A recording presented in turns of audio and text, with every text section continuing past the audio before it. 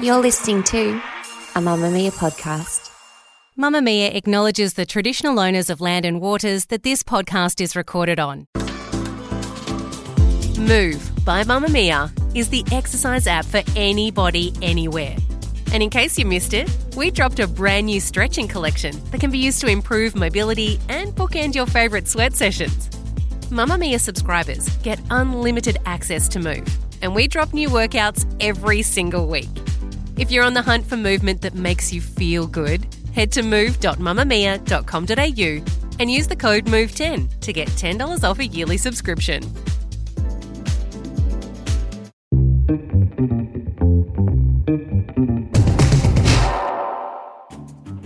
From Mamma Mia's daily news podcast, The Quickie, hi, I'm Grace Rouvray with your evening headlines for Wednesday, September 27th.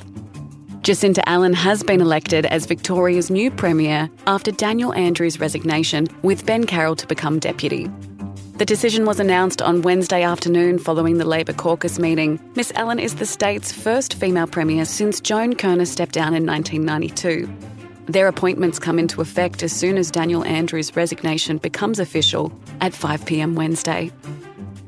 Leaders of Hollywood's Writers' Union have ended their nearly 5-month strike after board members approved a contract with studios. Writers will still have to vote to agree to the contract themselves, but lifting the strike will allow them to work during that process, and they will be free to work from 12:01 a.m. Wednesday US time. The writers' picket lines have been suspended, but they will be encouraged to walk in solidarity with actors who remain on strike, with no updates to their contract at this stage.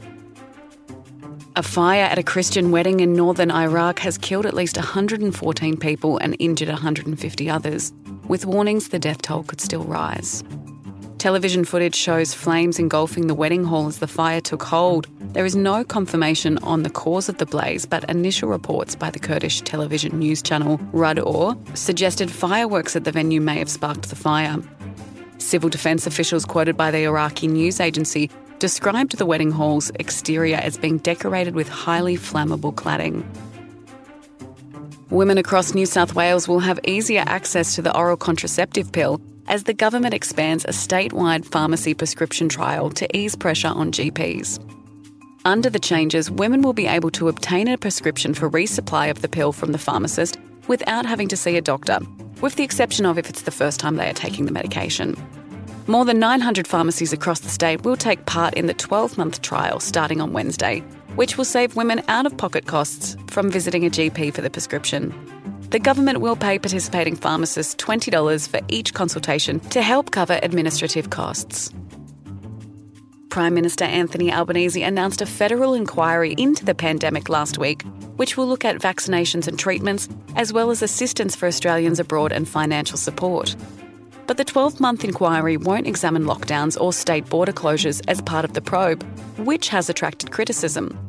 The Prime Minister defended the decision to not include lockdowns in the inquiry as it was an issue for states and territories to examine.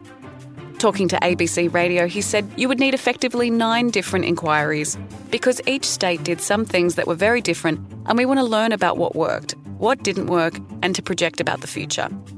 The inquiry will be independent and work with all states and territory governments.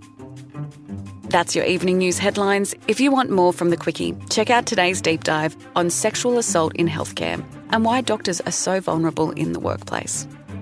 The Quickie, getting you up to speed daily wherever you get your podcasts.